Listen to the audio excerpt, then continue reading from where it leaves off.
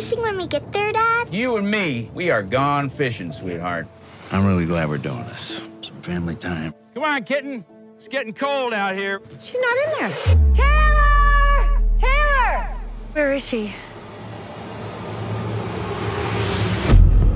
We pray to God that our daughter Taylor comes back to us unharmed. I'm real sorry to hear about your daughter. How old was she? Why did you say was? Please. Acceptance means letting go. Anything you want to tell me? Peter, what's going on, buddy? Good stuff. I'm excited for my movie to come out this weekend. It's a sunny day. I can't complain. Are you in California? Where are you at? Yeah, California. Okay, we're neighbors then. Yeah. I got to get out to Vegas. I haven't been there in a long time. Well, Hopefully wait till things get better, then come visit us. Yeah. Hopefully this gets calmed down soon. Peter, I'm telling you, The Vanish is one of my favorite films of the year. What an incredible thriller. I mean, it's just a brilliant experience. I was going crazy last night. And, you know, it's so incredible because you wrote a thriller based on the 5 stages of grief. Mm-hmm. And you feel all of those stages throughout the whole movie. Oh, man, you're literally going to make me tear up because that's so kind of you to say. I'm so happy that you liked it.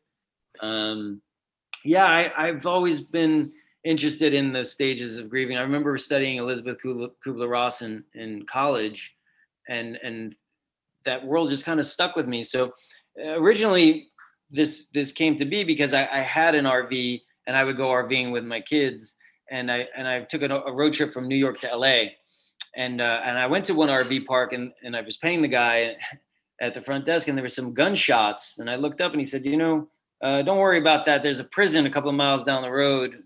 2 or 3 gunshots are okay. Anything more, come running to the front desk. So I didn't sleep at all that night because I was thinking, well, if there's a convict on the loose, and what would happen? And what would happen if my daughter went missing? It would be like looking through for a needle in a haystack out here.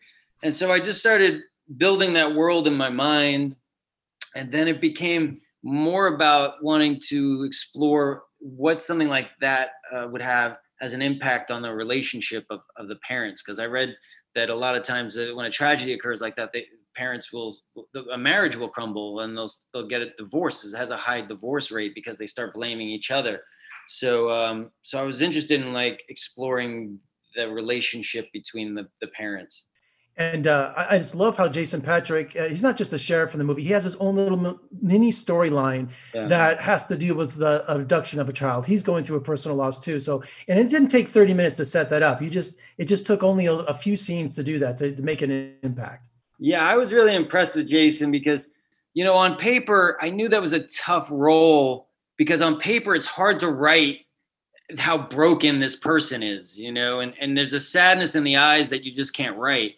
And then Jason came along, and I always knew he was a fantastic actor. I'd worked with him on another movie, but he created this character that just lifted it off the page. I mean, and he had this broken walk. He put this fat pad on. People are like, wow, Jason really let himself go. I was like, no, it was all acting. I mean, he's genius. He had this fat pad on, the way he moved, the way he walked, the sadness in his eyes.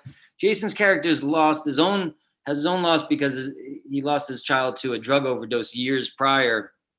And for me, Jason and his wife were kind of like the Ghost of Christmas future to what Tom and Ann would become if they start blaming each other and their marriage collapses, you know?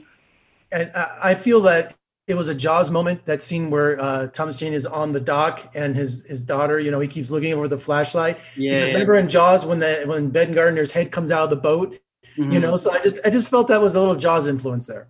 Yeah, it's hard because you, as an audience member, you know something's happening, but the trick is to try to get them when they think it's not going to happen. You know what I mean? So I kind of used the camera to go this way, and I float back, and then I floated that way, and then all of a sudden, you know, I'm giving it away if people watch it. No spoilers.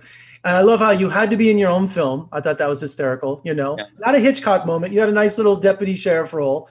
And I love when the scene where Anne Heche is, behind the counter in the office, you actually have the music sounds like a heartbeat, you know, because that's the tension. She's trying to do the door and go in the back room. You feel the music and it just felt like a heartbeat.